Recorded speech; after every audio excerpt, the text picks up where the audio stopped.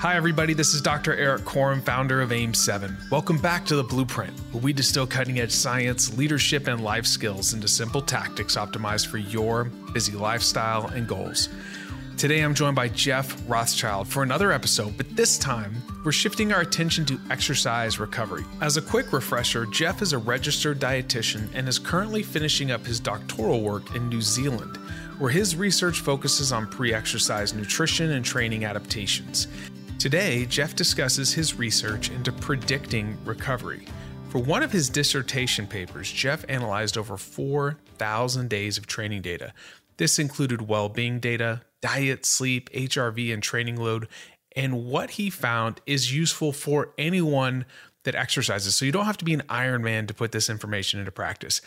I highly recommend that you give Jeff a follow on Twitter and check out his website, eatsleep.fit. Jeff is a trusted resource and he does amazing work. All right, now for my conversation with Jeff. So let's lean in and learn from the best. Jeff, there's a lot of wearables out there right now that talk about readiness. People are talking about recovery. There's so much data that we can look at to assess where we could be from a recovery standpoint. What are things that you found to be predictive of recovery and maybe data that we should be focusing our attention on? You know, one of my PhD studies looked at this, and even before we jump into the specifics, I think it's important to note that in my case, I was looking at how accurately can we predict recovery. That is distinct. It's easy to confuse with, but it's distinct from what are the things that kind of cause better recovery or not. Well, let's start with predict and then cause. Basically, how you felt yesterday is really important for how you feel today. Which, you know, in some ways that's obvious, but not necessarily. That's one of the most important predictors. How sore you are when you wake up, muscle soreness. And again, this is kind of an obvious thing, but like I take that as to say, well, if you're doing exercise that can leave you sore, it might be worth considering recovery techniques to kind of improve that, whether it's, I'm not up on what is really the best things, if it's foam rolling or people have mixed feelings about the compression gear and things. But nevertheless, soreness plays a major role in how you perceive how good you feel today. Mm-hmm.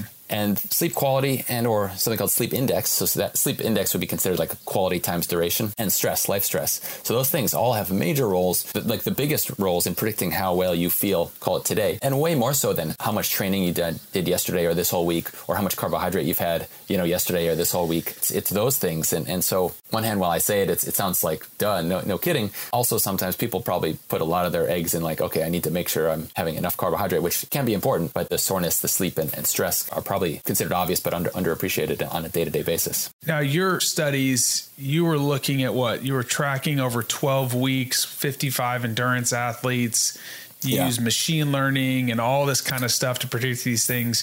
Was there a hierarchy of this one was the strongest predictor versus this one? Or was it a combination? No, that's right. So basically, just briefly, what I did was I had people that were already tracking their diet. So I had people track diet, sleep, HRV, training, and some subjective measures every day for 12 weeks. So I had about 4,000 something days of tracking. Yeah, then I wanted to see how could we predict recovery, and I said fairly well, not perfectly. And some people you can get it very close, and some people not so much. But yeah, those biggest ones were how you felt yesterday morning, your soreness, your sleep, and your stress. Then I tried to look at, well, does carbohydrate impact recovery, even when adjusting for your training load and the muscle soreness and sleep and those other things. And on the whole, it didn't really have much of an effect once you've accounted for, again, training load and these things. But in some people, it was important to get, the more carbohydrate, the better you felt. And actually, in some people, it even had a negative relationship.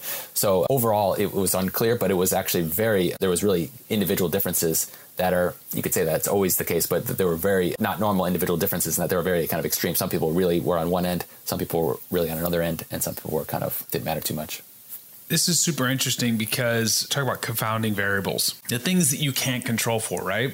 And when you look at subjective versus objective measures of wellness, the literature is pretty clear that like your perception of wellness is a little bit more sensitive than objective training load, right? Yeah. So to me, it's like, if you're really paying attention to how somebody feels, you could give them the same training input, right? The same 45-minute workout with X amount of aerobic work, but they could have a really big stress load from work. They could have had something that happened at their home with their family. And those things are going to be sucking adaptive reserves. And so if you can be watching how they're feeling, you can almost like get ahead of, okay, now here's the manipulation we need to make to training, and then we can push them in another direction. And I think that the way you feel is such an underutilized tool, because people will be like, oh, you can't trust your emotions or how you feel. Well, yes, you can. Yeah, no, absolutely. And we used a 100-point scale, perceived recovery status scale for the mornings. And that's the importance also, I think, of considering internal training load. So we can think about training load as this kind of broad measure, and then it's usually divided internally and externally. So external training load would be like how many miles you ran or watts and things like that are kind of external to the athlete. Then internal training load is there's different measures that can think about like heart rate or lactate, but a lot of times people will use this session rating of perceived exertion. So this, how it felt to you. And there's different scales. It's important to use one of a few, the good ones, the validated ones. A common thing I've seen in some kind of different training platforms is these 10-point scales that are kind of stuck on the numbers. Those are just not that accurate. But when you use a 100-point scale, you can really kind of get more resolution into how someone's feeling. And so if someone runs 10 miles today and they feel at a 70 out of 100 or 7 out of 10, and then another athlete, it might be a 3 out of 10 for them. That's a good way to kind of zone in on differences. Or so either within the same person on different days or across different athletes. Like you said, you give the same load and two athletes are going to feel totally different. That internal load measure is a way to kind of get a reading on that, distinct from like the actual workout itself. So if you were just a recreational person exercising 6 to 7 hours a week, what are the things that you would be paying attention to make sure that you're not overdoing it sometimes, or when to kind of go, hey, the window may be opening for me to go get after it today? Some people enjoy HRV, different heart rate measures, resting heart rate. Oh, that's another one I didn't mention. But so another thing I looked at was predicting heart rate variability changes. There's such a strong relationship between the change in resting heart rate and your change in HRV that if someone doesn't want to do that, looking at resting heart rate, like the people have done for years and years now, that can be a useful measure that I think is a lot of people still look at, but I don't know if that's as appreciated as it could be. The change in resting heart rate, I think is an important thing, because that's going to model changes or go along with, I should say, changes in HRV. And your general readiness. Perfect. This is awesome. Thank you so much for like clearing this out. I think there's not many people I know that have looked at this much data and looked at the relationship between things. And I just love how you kind of cut through the noise and kind of deliver it as it is. Highly recommend for people to follow you on Twitter. You're always putting out great stuff. I really appreciate you joining me today, my man. Thanks. Appreciate it.